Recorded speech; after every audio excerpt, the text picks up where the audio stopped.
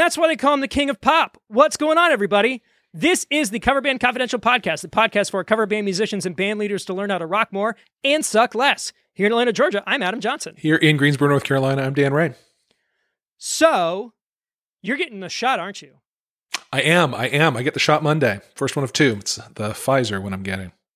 So, during the recording of this episode, I got a notification that I also am getting my first one on Tuesday of next week. So, awesome. I was feeling very left out.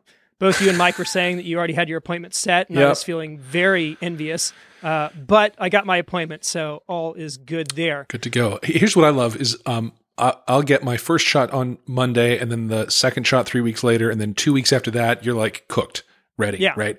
And that is the Monday before my birthday, which is on that Saturday. Woo woo. Party time. Hell yeah. Yeah. Speaking of good times, this episode is one for the books. Totally. We went ahead and did the interview and then did this part just so we would know what to say. But this week, we had the opportunity to talk with Jennifer Batten, who is best known as the touring guitar player for Michael Jackson during his, whole peak situation. And wow, what a conversation. Gosh, she's just phenomenal. She's just so great. She was super gracious, very smart, very funny, very informative, just overall, just a fantastic guest. Yep.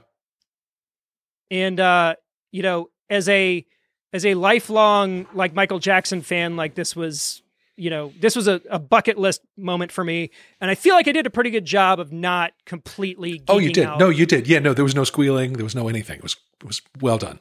I felt like I kept it together as best I could. You did. Yeah. Well, guys, what we would really appreciate is if you would check out her website, which is jenniferbatten.com, and also look into the event that she is promoting, which is Get the Good Gigs, which is a part of the Guitar Cloud Symposium. This event is March 20th. It's an all-day online event where she has some amazing guests talk about how to audition for gigs, how to get good gigs, and basically all the stuff that we've been talking about, but like with successful musicians. Like really huge names. Yeah. And a great way for you to promote that event is to promote this episode. And the easiest way to do that is to just take a little screenshot of the episode and post it on social media, tag us, tag the show, tag Jennifer. All of that would make getting the word out for her event super helpful. I've seen some of you guys already doing that, and it's a great way to promote without having to put a review out or anything like that. Don't want to hold you any longer. We're going to go ahead and turn it over to our interview with Jennifer Batten. Guys, our guest this week is a world-renowned guitarist and clinician best known as a hired gun for artists like Jeff Beck and Michael Jackson. She is also the founder of the Guitar Cloud Symposium, an online community geared towards guitar players looking to improve their skills, both as musicians and in business. Ladies and gentlemen, please welcome Jennifer Batten. Hey. Glad to be here. Thank you so much for taking the time out of your schedule to have a conversation with us. I've been watching your social media kind of around this whole event that you guys are promoting. And, you were on YouTube a couple of days ago talking about it. You were on Instagram Live with one of your guests, Pete Thorne, talking about it last night. I mean, you're a busy person, so we really appreciate it. Yeah. / insane. Yeah. Right. Well, and we're also both big fans. We both, Thank you. know of you from a lot of the things you've done. So it's just an honor to have you. Oh, it's great. I started listening to your podcast because I'm so burnt on travel that I kept thinking of ways to not jump on a plane. After 30 years of broken guitars and missed connection, I'm kind of over it. And the pandemic has kind of turned into a blessing after the first 2 months of sucking my thumb, wondering what the hell I was going to do. But I started a cover band a couple years ago so I could stay home more. And so I really got into it. I hadn't done the cover band thing for 30 years. As soon as I got the Jackson gig, I was just off and running for a bit. So it's come back around to that. And it's really interesting. Now there's support through podcasts so people can get all kinds of information about it. I wish this was around when I first started working in a cover band in the 80s.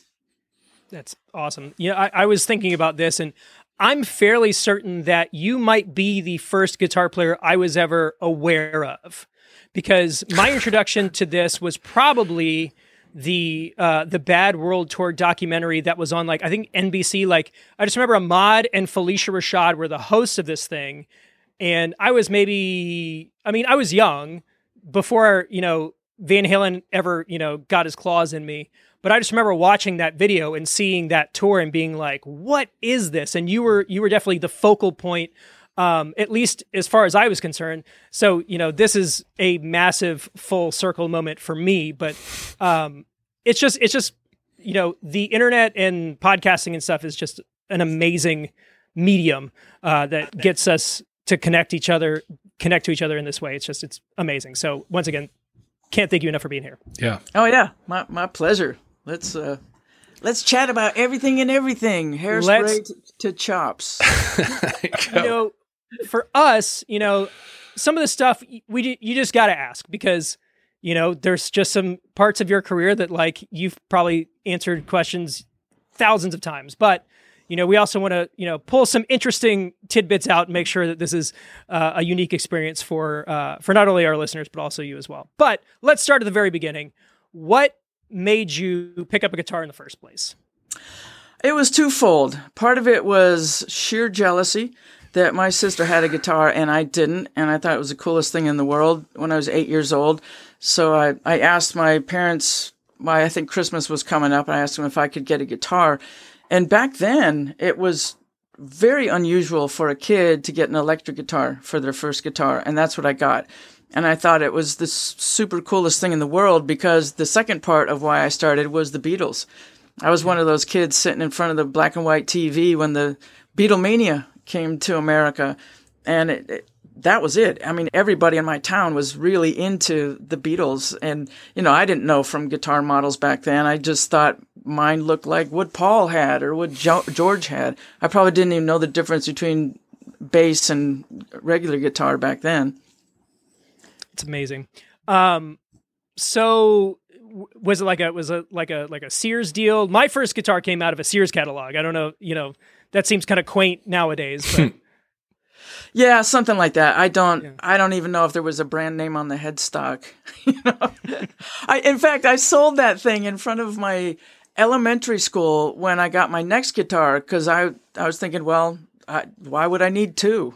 I got this new one.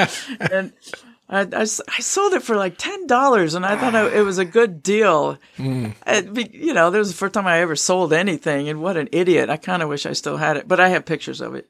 No, that's great.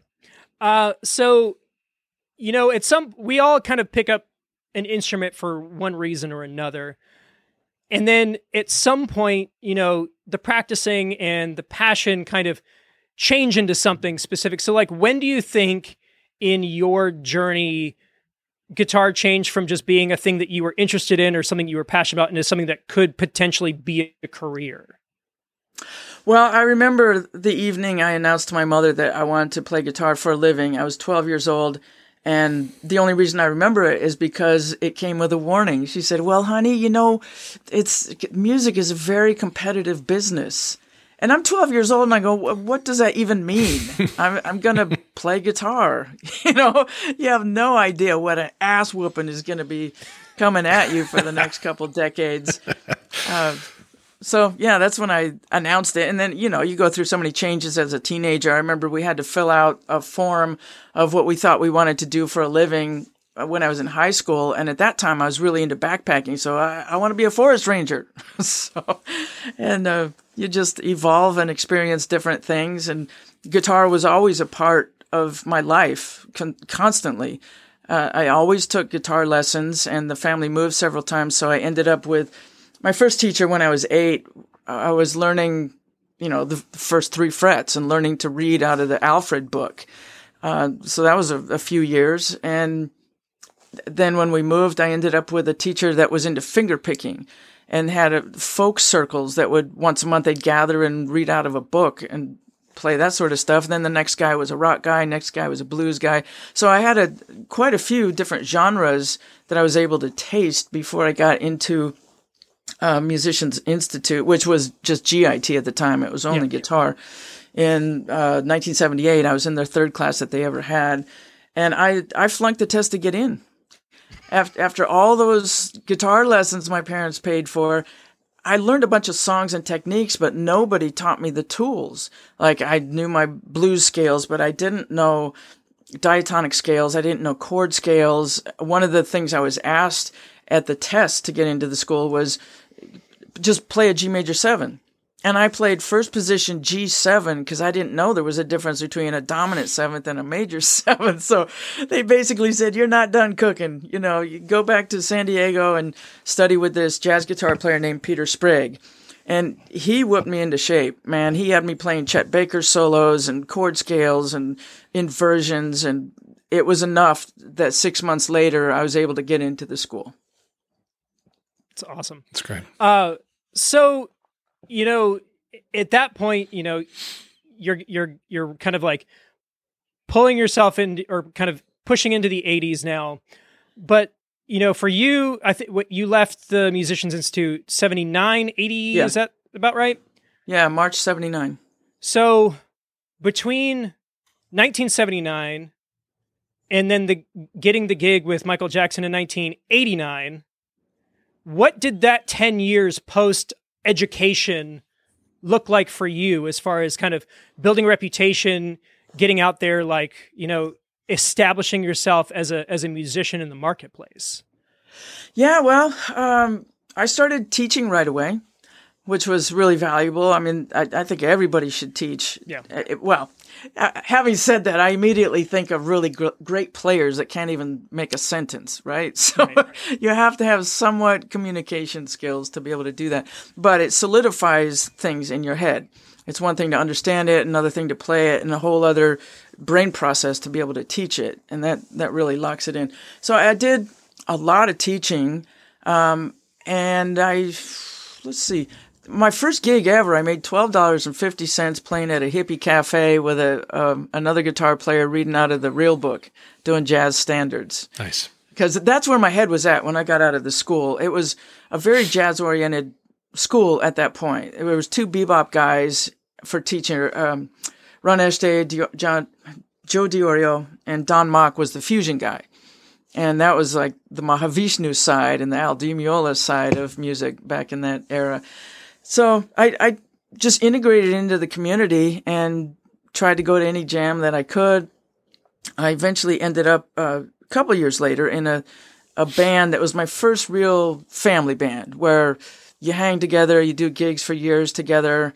And the thing is, I was really into fusion at that time. I was listening to Larry Carlton and Lee Ritenour and kind of a jazz snob. And I saw this band open for Lee Ritenour, and I go, man, they're a local band. They're doing originals. I want to be in that band.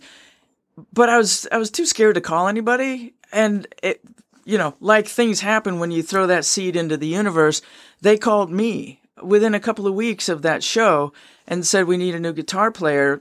And I show up with this Gibson Birdland, and they had switched to cover tunes. They weren't going to do the fusion anymore. Well, over the years, we went back and forth depending on what the gig was. But so all of a sudden, we're doing Police songs and Pat Benatar, and I got this jazz box that is completely inappropriate for the gig.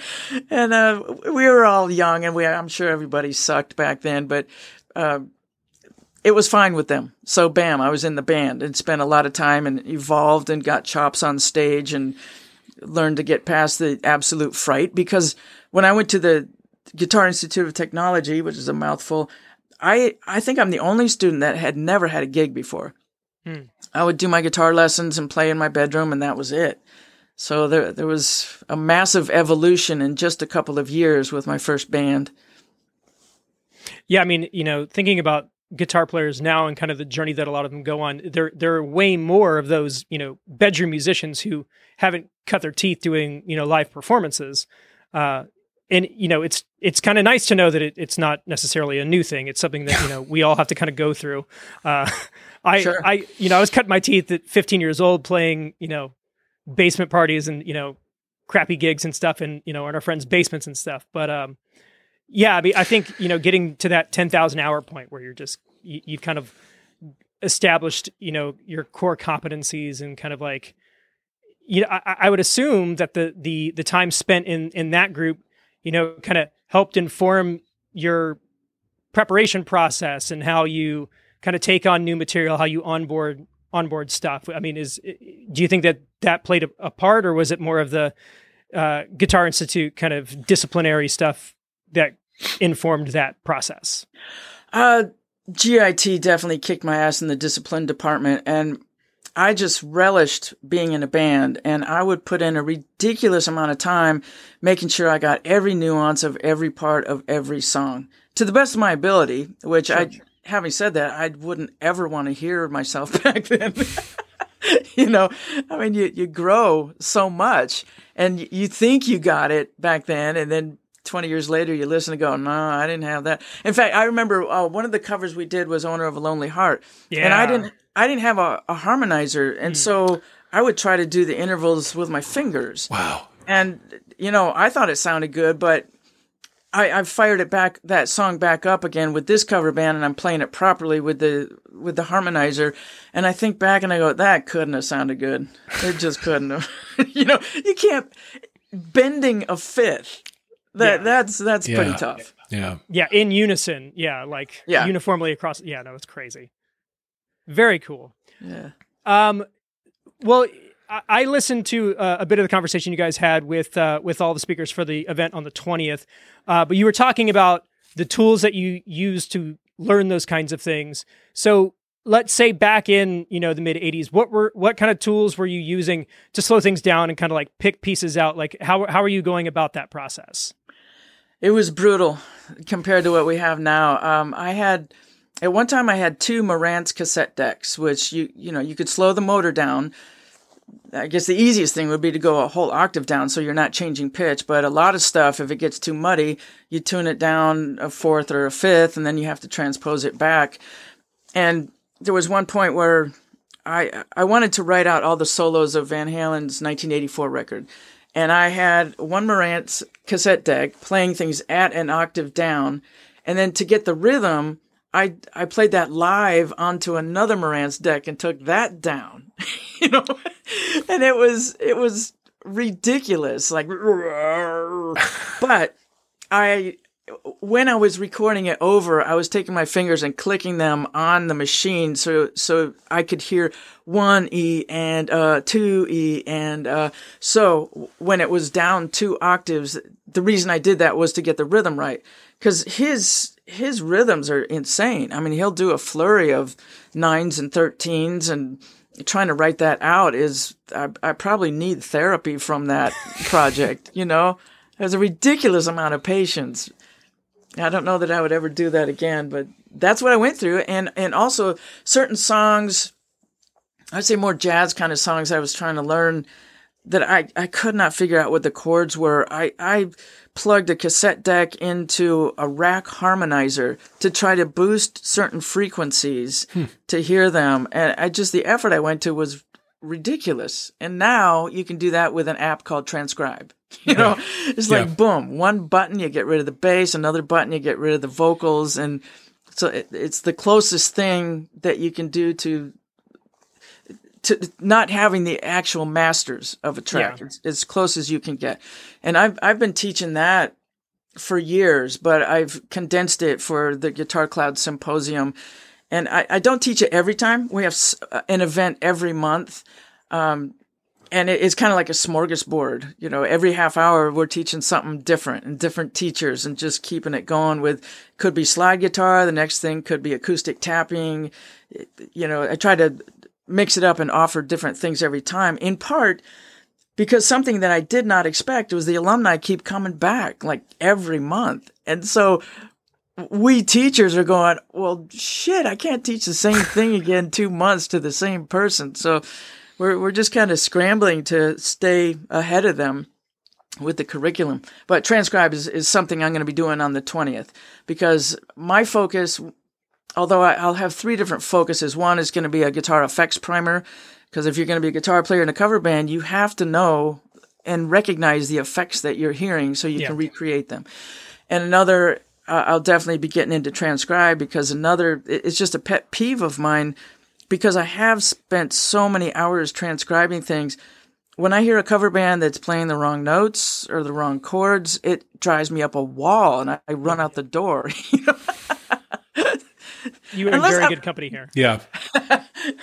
Well, having said that, there's different levels, right? There's the people that their ears aren't good enough to actually know what's on the record, and they do their best, and there's an audience for it. There's an audience of people that don't really know the difference. Then there's people that can nail it. Some of those Las Vegas bands, man, there was a cover band I heard in Vancouver that I'll remember for the rest of my life. They were doing stuff off the Eat 'Em a Smile record and nailing the Billy Sheehan parts and the Vi parts, and it was really, really impressive. And then there's people that can take it further than that. Like, they can get it exact, but they want to mess with it and make it original and make it a little more exciting, because they're playing it every night and they might get bored with stuff.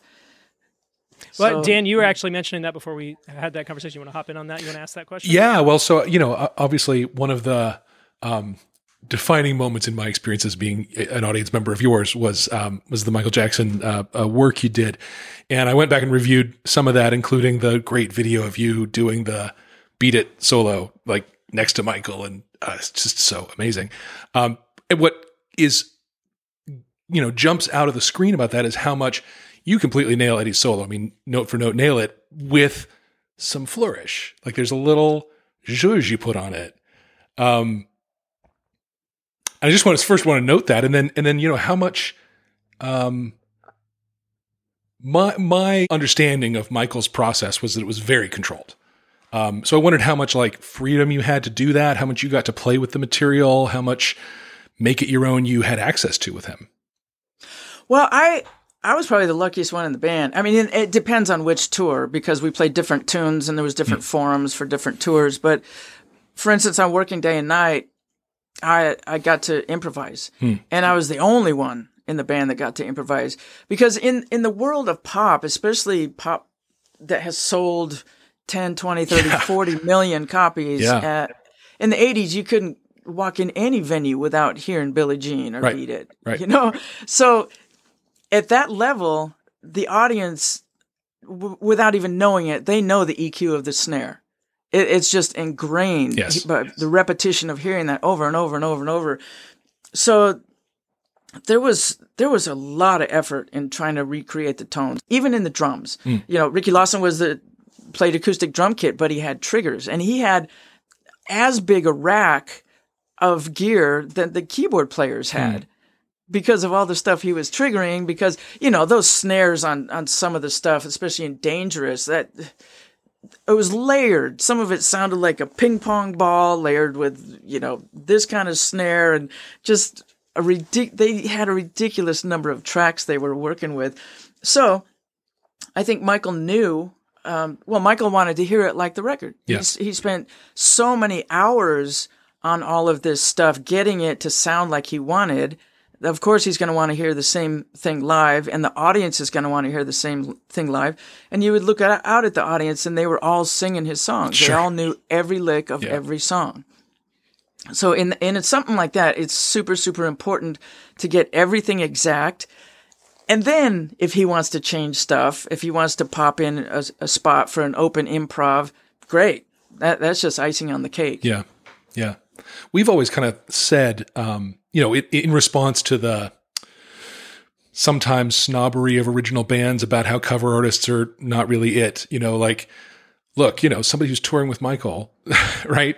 They're doing the same process as a cover band is. Their job is to figure out the part exactly the way it is, make it sound exactly the way it is. It's the same process, the same thing. Essentially, that's a cover artist. Essentially. I know. I think I wasn't aware of the snobbery really until recently. Yeah. It is the same thing, but it is looked down upon by certain people, like a cover band. I did that. tribute bands. That's not the real thing. It is what it is. Yeah. Every genre has its thing. Yeah. And the only difference between a cover band and playing it with Michael Jackson is all the songs are by the same artist. Right. But I didn't write it. Right. I didn't write a lick of that stuff. It was all done before I even jumped in the rehearsal hall. Yeah. Yeah. And, we have a ton of respect, obviously, for original artists, including you have 3 albums of originals, right? That are great. Yeah. So, that's all. That if there weren't original artists, we'd have nothing to play as cover artists. So, okay. Yeah. Thanks for that. Yeah. Right. Yeah. Well, so let's double back. So I wanted, we just had that conversation. I want to make sure that you got to say that, because it is something that is impressive, because you do have, there's a part of your work that is, there's a mimicry. I mean, and you've got to cop a lot of really great players, Steve Lukather and Eddie Van Halen, like all of these really top-notch musicians. But then there's also you, and you're in there. And when you watch the videos and you listen to the performances, like, it's still you, even in, in the replication, I guess. So I think that is super important. I think every player's got their little thumbprint that they put on, their performances and stuff. And that's super significant. Maybe unavoidably, right? Like, yeah, sure. Yeah. Oh, God, there's so many nuances in every player's playing, and especially with guitar. Yeah. It's one thing if you got 10 guys going up and playing a piece of music on acoustic piano, and you're blindfolded, there's not going to be a huge amount of difference between them. I mean, the timing, of course, is personal, and the attack, the pressure that you do. But with guitar, I mean, which string are you going to play that E on? Because all the strings, all the positions sound different. Where are you going to pick it on the string? Closer to the bridge, closer to the neck? And, a million other nuances is part of the personal sound. Yeah. Yeah. So how did you get in the running to get into the room, to do the audition, to get that gig? That was really lucky. It was kind of funny, because when I moved from San Diego to LA, it was motivated because the bass player in my cover band decided to move back to LA. That's where he was from. And it seemed like immediately he got a gig with Johnny Rotten and Public Image. And so the rest of us are going, well, we want big gigs. We want a tour. We want to know what that's like. And so we all trot one at a time up to LA. I ended up sleeping in his garage for 3 or 4 months before I got a place of my own. And I was in the Musicians Union in San Diego. And in order to join the Musicians Union at that time anyway, in LA, you had to come into the union and sign into this book every Monday for 6 weeks to prove that you weren't from somewhere else and just taking advantage of the fact that LA has the most lucrative, money in the union. And so every week I'd go in and I would look at the gigs book, and it was a big book of offerings, and I would see weddings and parties and bar mitzvahs and bat mitzvahs. And finally I just talked to the guy behind the counter and I go, where are the cool gigs at? I'm in Hollywood, man. Where's the tours? And he just kind of chuckled and said, it's who you know. And he was right. How I got information about auditioning for Michael is one of his people called up Musicians Institute, and I was teaching there at the time.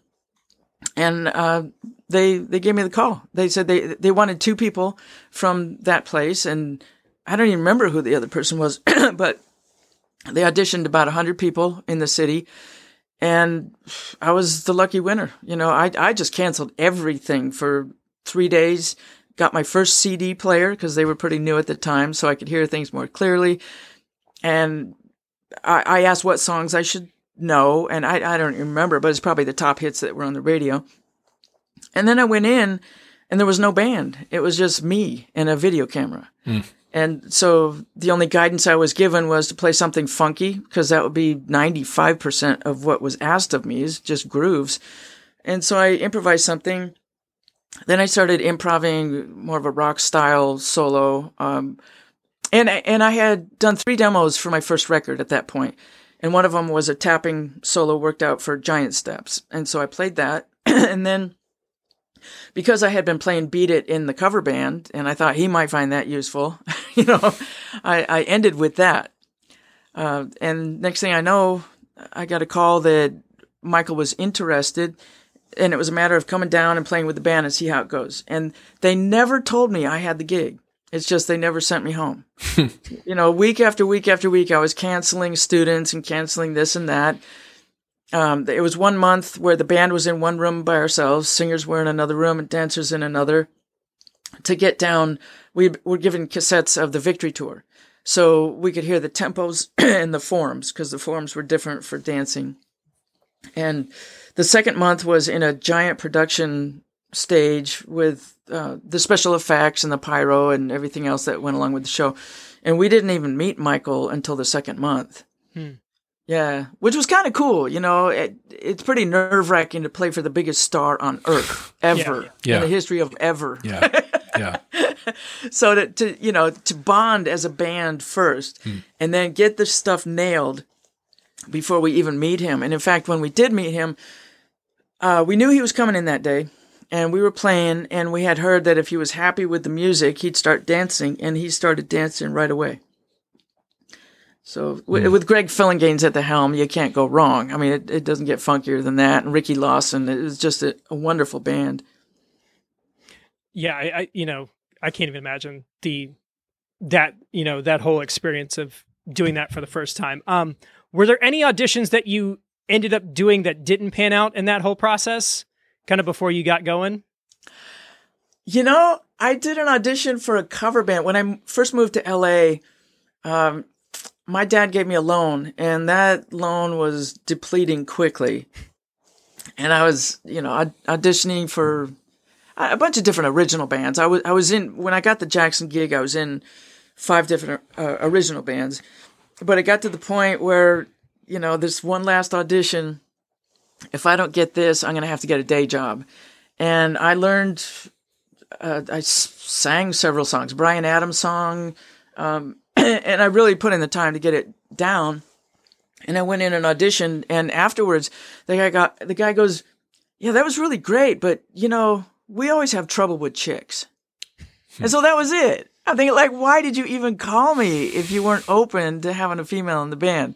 And I think it's within 6 months I ended up with Michael. So I hope that guy is aware of that. So, it does, I don't want to necessarily dwell on that whole part of the, your experience, but what was that like? What was it like being a female musician in a male dominated situation where, you are as competent and as capable as, and arguably more so than, maybe some of your, the people that you were working with, what was that like, and how has that situation evolved at all since then? I have to say everyone in that band had respect for everybody else. And so I was just one of the guys. There wasn't anything I can recall that stood out that separated me.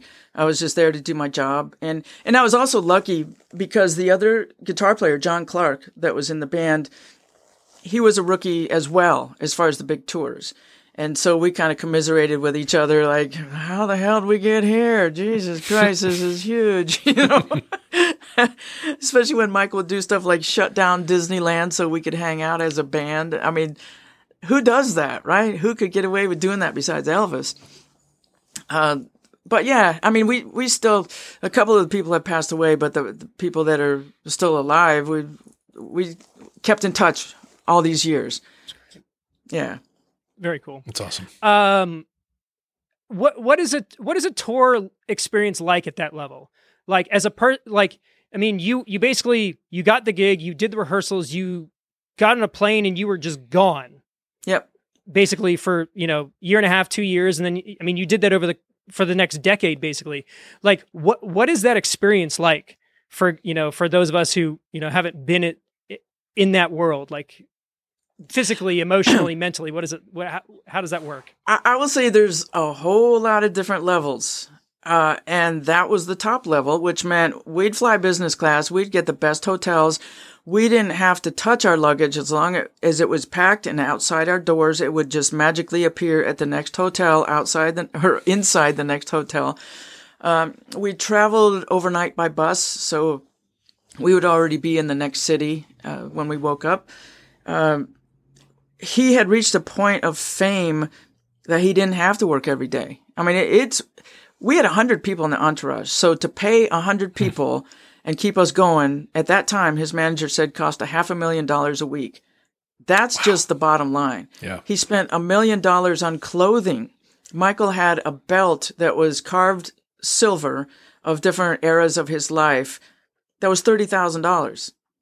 You know what I mean? And for instance, when Thriller hit 10 million copies, Sony shut down and went, I mean, all the Sonys shut down and went to Hawaii to party. So there was some money flowing. That was the first time I ever had Dom Perignon. You know, it was real easy to get used to. You know, I've been on that tour, and I've been since then. Actually, one of the last tours I did, well, in America anyway, was with Uli Jon Roth and Andy Timmons. And that was sleep on a bus. There's really no organization. When the bus stops, you got to figure out how to feed yourself. I've seen both sides of it, and obviously I prefer the upper side. And touring with Jeff Beck was wonderful too. It was, instead of 100 people, there was 6. Yeah. 6? No, there must have been 12. There was a bus of roadies and a management and band in a different bus that would have obviously different schedules. And that was more like a family where we would eat together and party together. And that was a really fun, enlightening time. But travel, I mean, at any level, travel can suck. The jet lag doesn't change. You know, flying from here to Japan, you're not going to feel good when you land. It's just no getting past that. Well, and you've kept that travel schedule up even up until recently, you know, doing the clinics and all of your, you know, your solo work. So, I mean, you have to, there's got to be a part of it that you do enjoy, but I can understand how, like, at some point it's just enough's enough. And, you know. Yeah. Yeah, I think overall, I mean, it depends on the balance, how many months you're home, how many months you're on the road, but it can be very unhealthy mentally and physically. And a lot of people suffer big time, and a lot of us die young because of things we can't control. I mean, there is unavoidable stress in travel. So that's part of why I'm not so keen to do it anymore. I wouldn't mind going out for a festival here and there and maybe being out for a week, but 6 weeks, no thanks. Yeah, I think, you know, this past year has been a real eye-opener for all of us, really. Yes. Yeah. We've spent the last year talking about, you know, I think for some of us, it's given us an opportunity to kind of refocus and reprioritize. But I think for a lot of people, they're just like, I think I'm good, you know? Like, I've done this for this long, and you know, I kind of like being home. I kind of like not having to, you know, work every weekend. Yeah. So, you know, it's just kind of the way that, you know, that things are going. But yeah, I mean, I started getting into this work because I was doing the same thing, you know, at a much lower level. I was, you know, we were in vans and sleeping on floors and stuff, but it was like, it's time to stay home and, you know, do family stuff and that kind of thing. So, I totally get it. Yeah. Well, you know, my first tour ever was with an Elvis impersonator in the South Pacific. Wow. And I fell in love with touring because I hadn't left the country except for Mexico, right? And to be in the South Pacific and have these rabid fans and be on this exotic island and discover another way to live. Like, they didn't wear shoes. Most of the houses didn't have walls. It was like thatched sides. It would rain for 30 minutes a day at the same time of day. And I just fell in love with the idea of discovering new places and new cultures. So I'm very lucky. I mean, I'm bitching about it, but I'm very lucky that what a wonderful way to see the world, get paid for it and play music. Yeah. As opposed to joining the army, which I'm sure some people love that too, but I just leave that there. Yeah. I did a wedding this past year with an Elvis impersonator. He was a young Elvis impersonator. He was like a 27-year-old kid. But that was like his full-time gig was doing theater shows, and he was doing weddings because, you know, everybody was off the road. Yeah. Well, the pandemic, getting back to that, I, like most people, for the first 2 months, you're just like, yeah. how can I keep my house? All my tours are canceled. I have zero money coming in. And it was a panic. It was super depressing. I was just like sucking my thumb for 2 months. And then I got the idea to do this online symposium, which is an extension of a seminar series that I put together 6-7 years prior, where I played almost every Sam Ash store in the country and some colleges and this and that. And I put together this extensive seminar that incorporated all the things I wanted people to know about the Transcribe app, about if you're going to be a musician traveling, here's what you should know. And then I got busy after that, touring, doing other stuff. So this is 2.0. The light bulb hit one day, like, duh, let's do this again, but let's make it virtual. I didn't know what Zoom was on March 1st last year. I had no idea. And now it's my life and a lot of people's lives. And one of the benefits is so many people have been forced to learn it and get on it and learn the different views and, how to upgrade the sound and get their interfaces happening, that now, one of the last symposiums that I had a woman from Zimbabwe. There's a guy that comes every time from Holland. I've had people from New Zealand, from Mexico City, from Australia, Ireland this last time. And that's something that's so beautiful that anybody on earth that has enough bandwidth can join this thing. And I've had special guests like Steve Vai, Andy Timmons, Scott Henderson, Dweezil this last time, and I'll have Steve Lukather in April. Who gets to hang out with these people on a Zoom call? It's wild. It's awesome. Yeah. Yeah. When I was at GIT, we'd have seminars once a month. Larry Carlton, Lee Ritenour, Pat Metheny. And that made a huge impact. Just hanging out with them for an hour. Like, what's it like? How did you get your gig?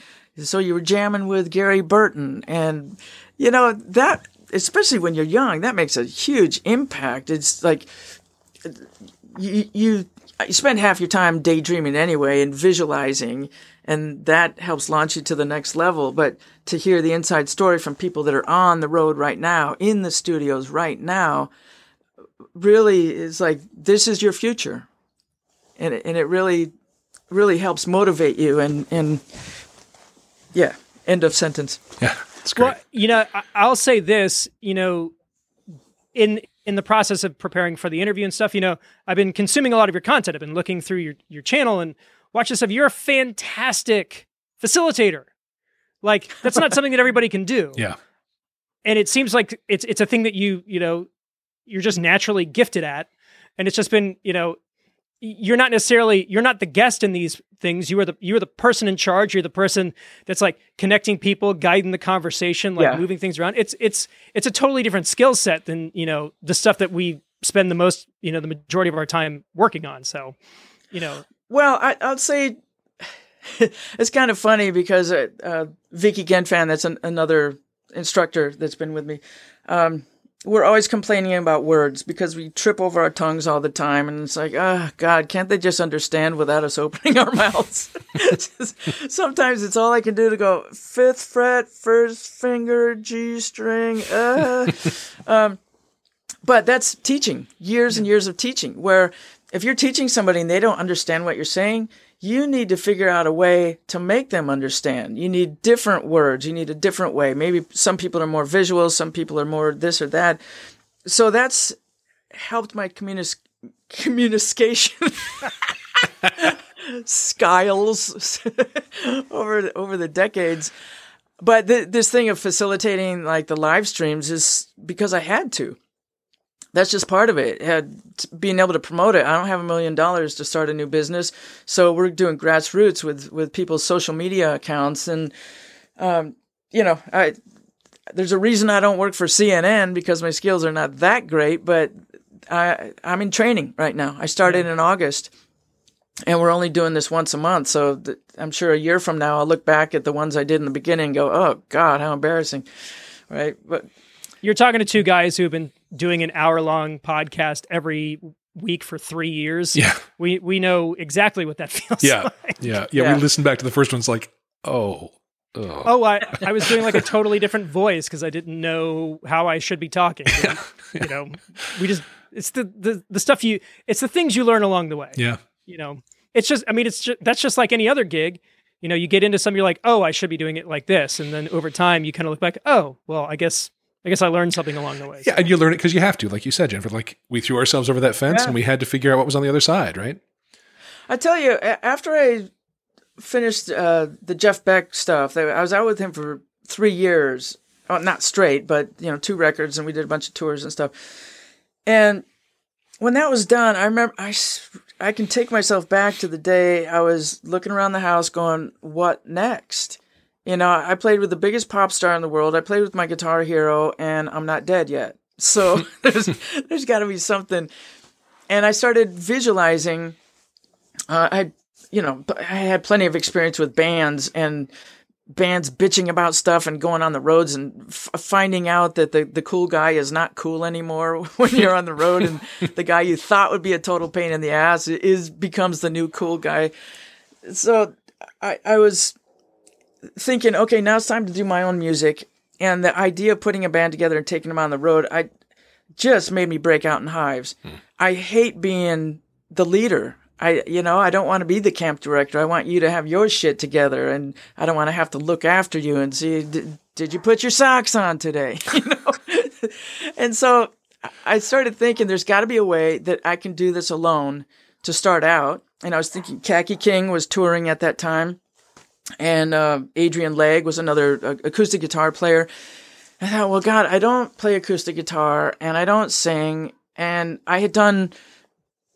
at that time, I had done hundreds of guitar clinics where I would play with tracks.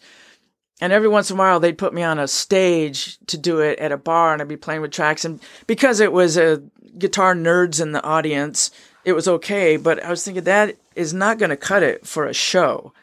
People that need more entertainment than watching my fingers for 2 hours. And so then I came up with the idea of film. I go, if I play in sync with film, then they got a whole lot to look at. And I can just stand there and do my thing. And so I put out the word for 1.5 years, Google ads, you name it, contacting film schools to see who could make films for my new record, which was the Whatever record.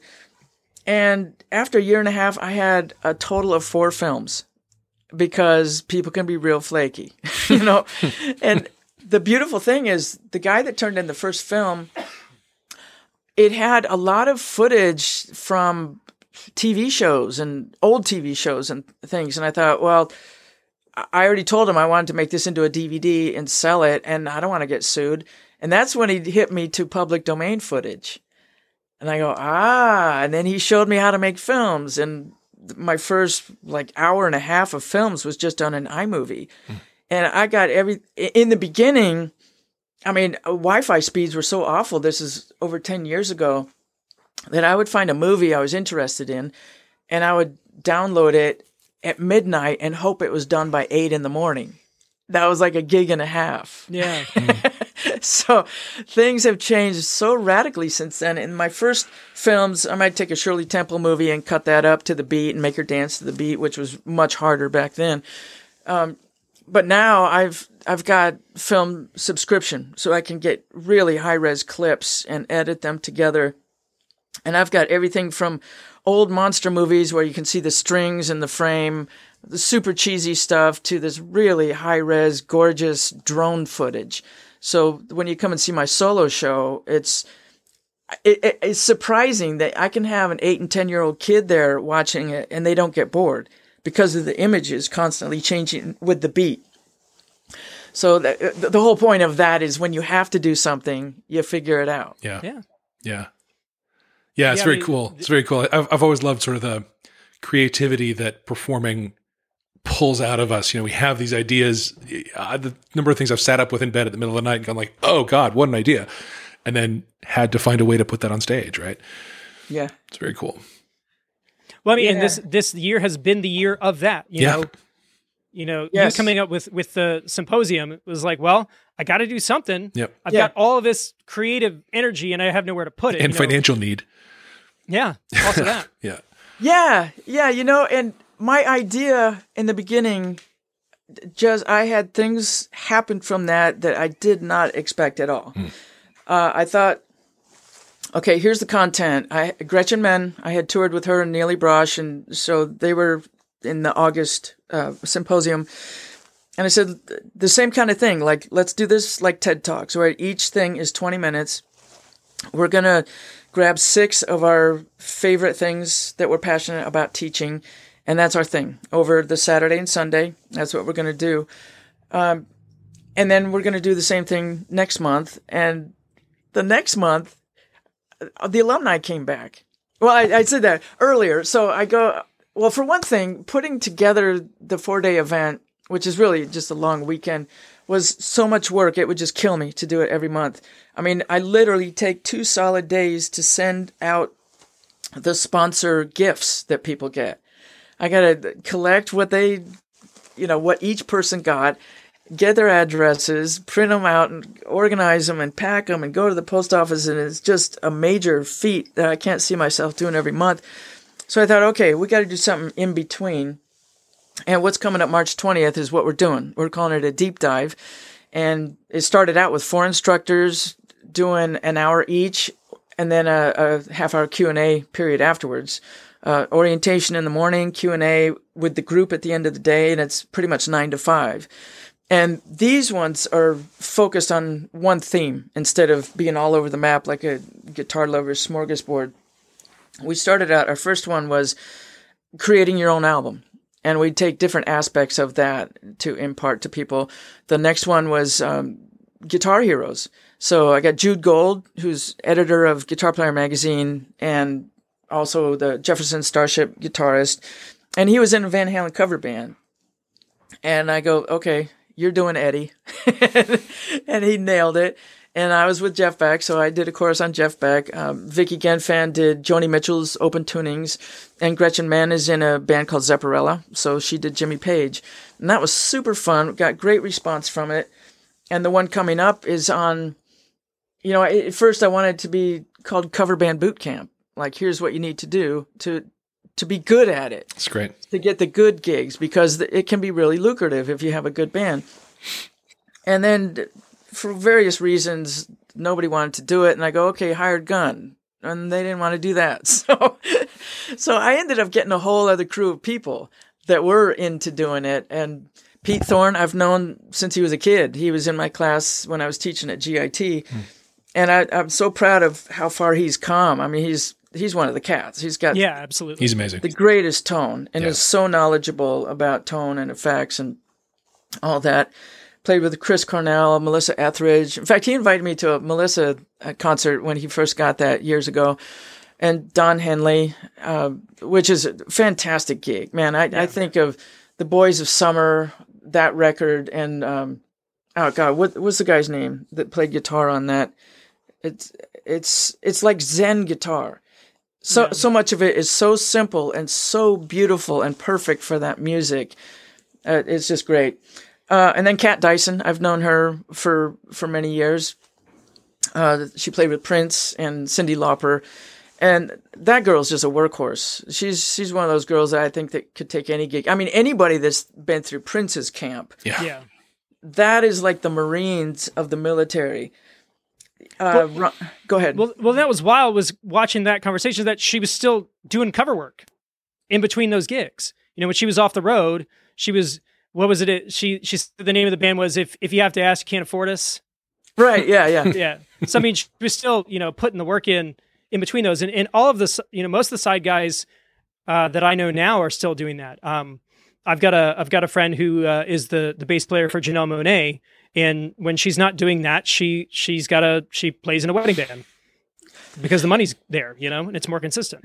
Sure. Yeah. I mean, when you're a work for hire, those tours don't last forever, and they don't put you on retainer for 2 years until they're working on their new record and that comes out.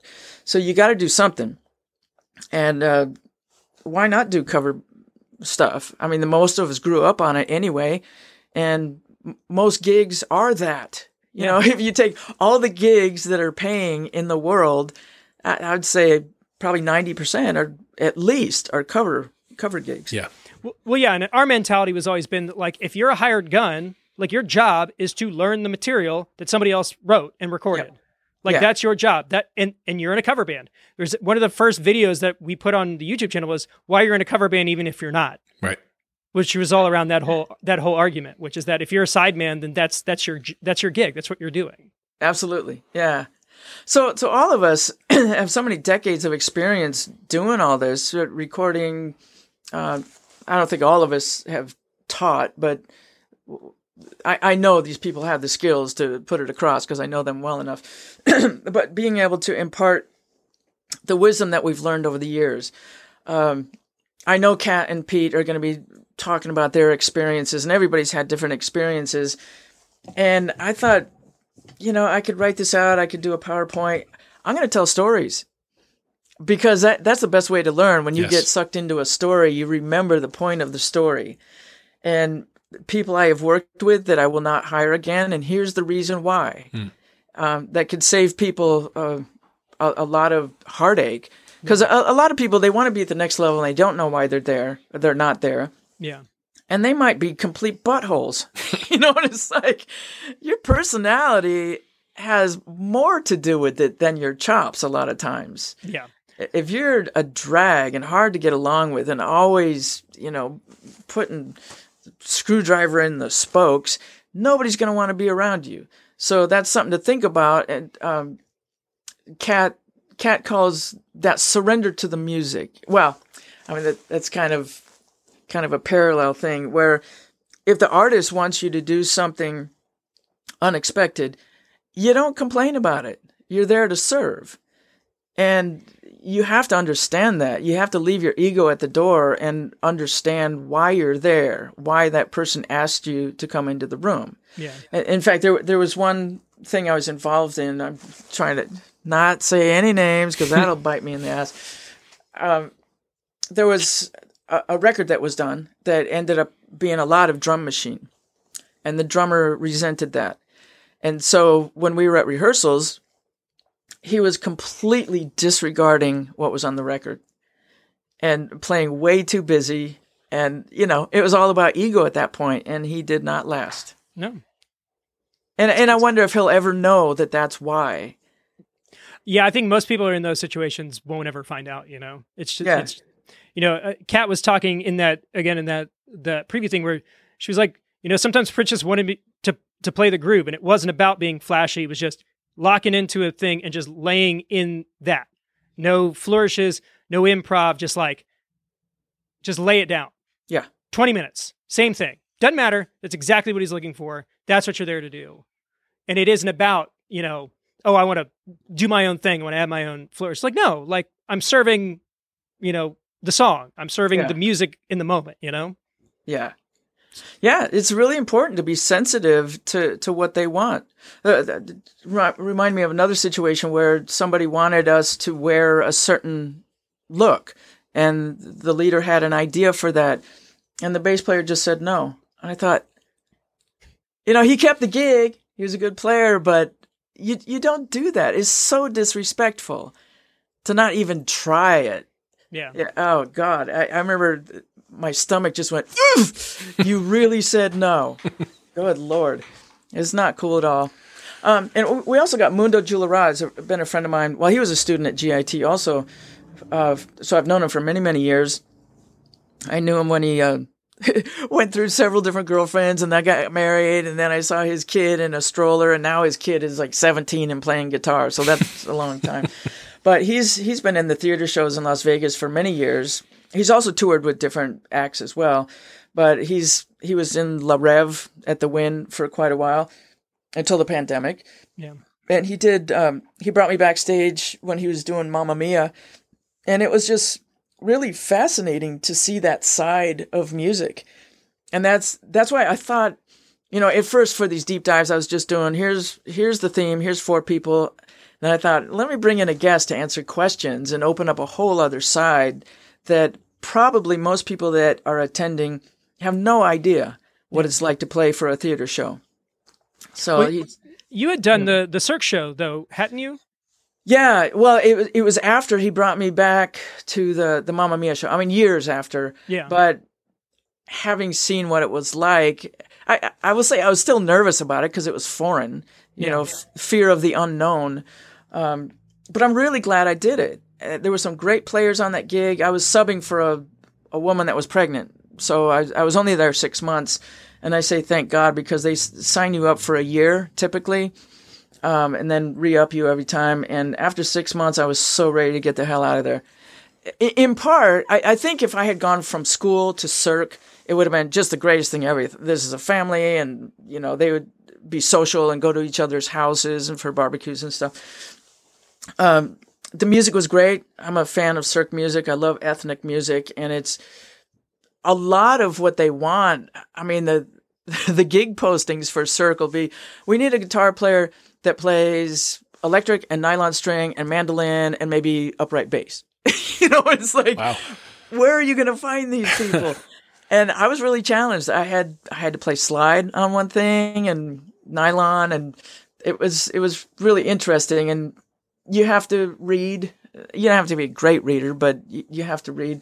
But I will say, in the beginning, I thought this is the best thing ever. And maybe Vegas is where I end up. Maybe I end up doing theater shows when I'm sick of getting on a plane.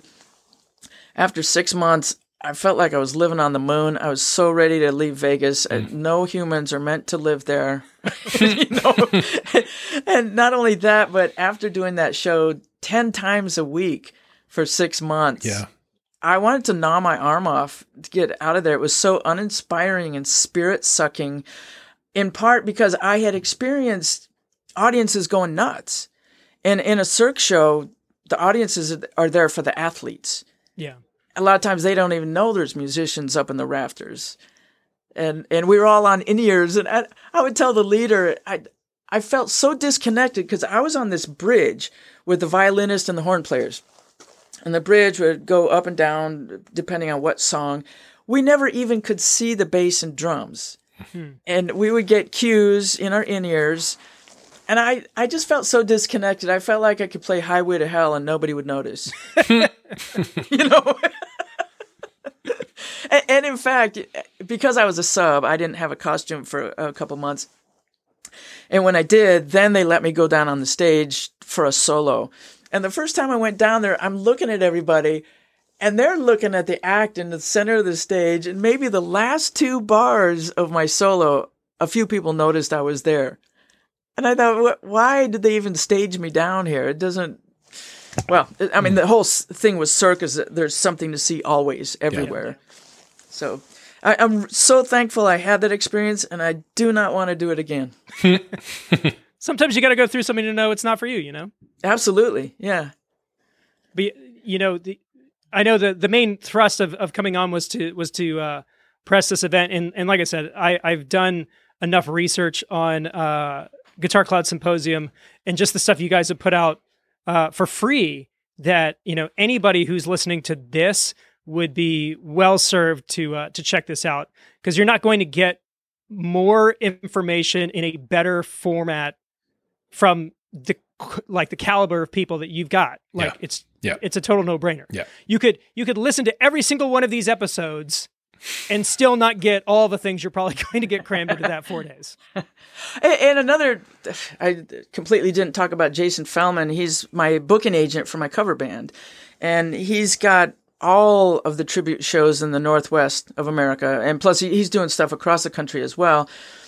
He created a thing called Harefest, Hare, which I don't know if it's about the rabbit or what the meaning is behind that, but it's like the Woodstock of tribute bands, where he's got like a 4-day weekend in a whole RV park where people just stay to party. And I don't know what it costs, but if you actually saw those bands, it would be 1,000 times more money. So for a pretty nominal fee, you can see, I don't know, Alice in Chains cover band and AC/DC and Guns N' Roses and Van Halen. And he's really created an amazing thing. And he went to PIT. He's a drummer, and he's a drummer in his own Journey tribute band. He started a marketing company in Arizona that was hugely successful. And after a number of years, he wanted to get back to music. So he sold it and came back up just to play. And because he was marketing his own band so well, one by one, every band trotted up to him, Jason, can you help me? Can you help me? So he's the booking agent that does all that stuff. And he's going to impart what bands really need to know, what a booking agent can and can't do for you, why they would turn you down, things that you might think you have together that you don't quite have together to get the best gigs. Yeah. So that's invaluable stuff. And I saw him, he did a series of talks years ago for free around town because he was trying to help the bands that didn't understand that their social media sucked and on and on. And so I thought he would be the perfect guy to bring on and really round out all of this knowledge to impart to people. And we're gonna do some playing. It's not gonna be an 8-hour lecture. We're gonna break stuff down and do some grooves and whatnot. I'm gonna in the little thing I'm gonna do on the guitar effects primer. I'm gonna play some examples and live examples of my gear and also some other stuff that's been recorded before.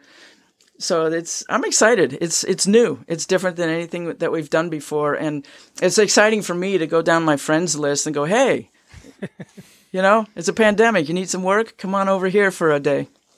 Yeah, cool. I friended Jason after watching the introductory video.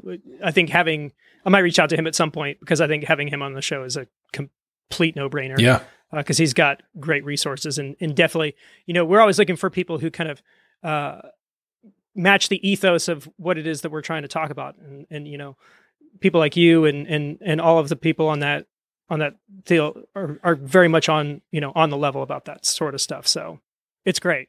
Yeah, he'd be a good one for sure. Yeah, totally. We have anything else we want to jump into, Dan? I think you had a way you wanted to end this. I did. All right. So in order to make this a little bit interesting and not just about the same old stuff over and over, I got a series of lightning round questions. So Don't think about it. Just it comes out. Just the first thing that comes out. Just let us have it. You ready? Well, the first thing that comes out might be drool, but go ahead. We'll make it happen. We'll cut it out if we need to. All right, here we go. Texting or talking? Texting. Favorite day of the week? Saturday. Did you have a nickname your parents used to call you? Jenna. Okay. Invisibility or super strength? Wow, that's a tough one. Super strength. Favorite junk food? It used to be Reese's peanut butter cups, but my teeth can't handle the sugar anymore. I had to cut sugar out a couple years ago. But that's always been number one over the years. Favorite childhood TV show? Childhood TV show, Johnny Quest. Nice. Favorite ice cream flavor? Maybe this is... Coffee. Got it. Great. What are you having for dinner tonight? Sashimi. Okay. How many hours sleep do you need a night? 8. At least 8. Favorite carb? Carb? Yeah. Bread, pasta. Bagels of late. Good. How many cups of coffee do you drink a day? Too much. I'll leave it at that. If you could only eat one thing for a solid week, what would it be? Oh, God. Bagels. Man, that was it. You passed. You did it. Well done. That's lightning round. Great. Well, Jennifer, I can't thank you enough for taking the time to talk to us. This has been a fantastic experience, wonderful conversation. Anybody who's interested, check out the Guitar Cloud Symposium, March 20th. Getting the Good Gigs is the name of this particular event. What is the best way for people to check that out and to reach out to you? Go to the website. You can click contact to reach out to me and click register to get into the program on the 20th. Saturday, 9 a.m. Pacific time to about 4:45 in the afternoon. So put on your seatbelt. There's going to be a lot of content, and there's going to be PDFs and stuff we offer after the fact. So you don't have to take notes all day long. Fantastic. Jennifer Batten, thank you so much for taking the time out. We really appreciate it. Sure. Thanks so much for having me. I'll see you around. All right. Take care. Goodbye. Thanks. Wow. Well, there you go. Jennifer Batten, you guys. Jennifer Batten. That was amazing. That was amazing. It was a great conversation, and she was everything I thought she would be. Yeah, what a delight. Absolutely a delight. Yeah. Well, I think we've peaked. I think so. It's all downhill. I think we're done. Yep. Well, guys, thanks again for tuning in. If you want to check out the Guitar Cloud Symposium, you can do that. We'll leave a link in the show notes. Yep. Otherwise, if you want to help us out in any other way, you can do that by doing the things that Dan's about to say here. From Atlanta, Georgia, I'm Adam Johnson. From Greensboro, North Carolina, I'm Dan Ray. You've been listening to the Cover Band Confidential podcast, episode, I think, 145. I can't remember. I think that's right. Sounds about right. Have a great week. Thank you so much for tuning into our podcast. If you want to help us, be sure to share us with your friends, follow us on social media, and if you haven't already, please leave a review for us on the podcast platform of your choice. Facebook.com/CoverbandConfidential, Instagram @CoverbandConfidential, and Twitter @CoverbandConfid. If you have any questions, please email us at coverbandconfidential@gmail.com and consider supporting us on Patreon, patreon.com/CoverbandConfidential. And for more info, check out www.coverbandconfidential.com.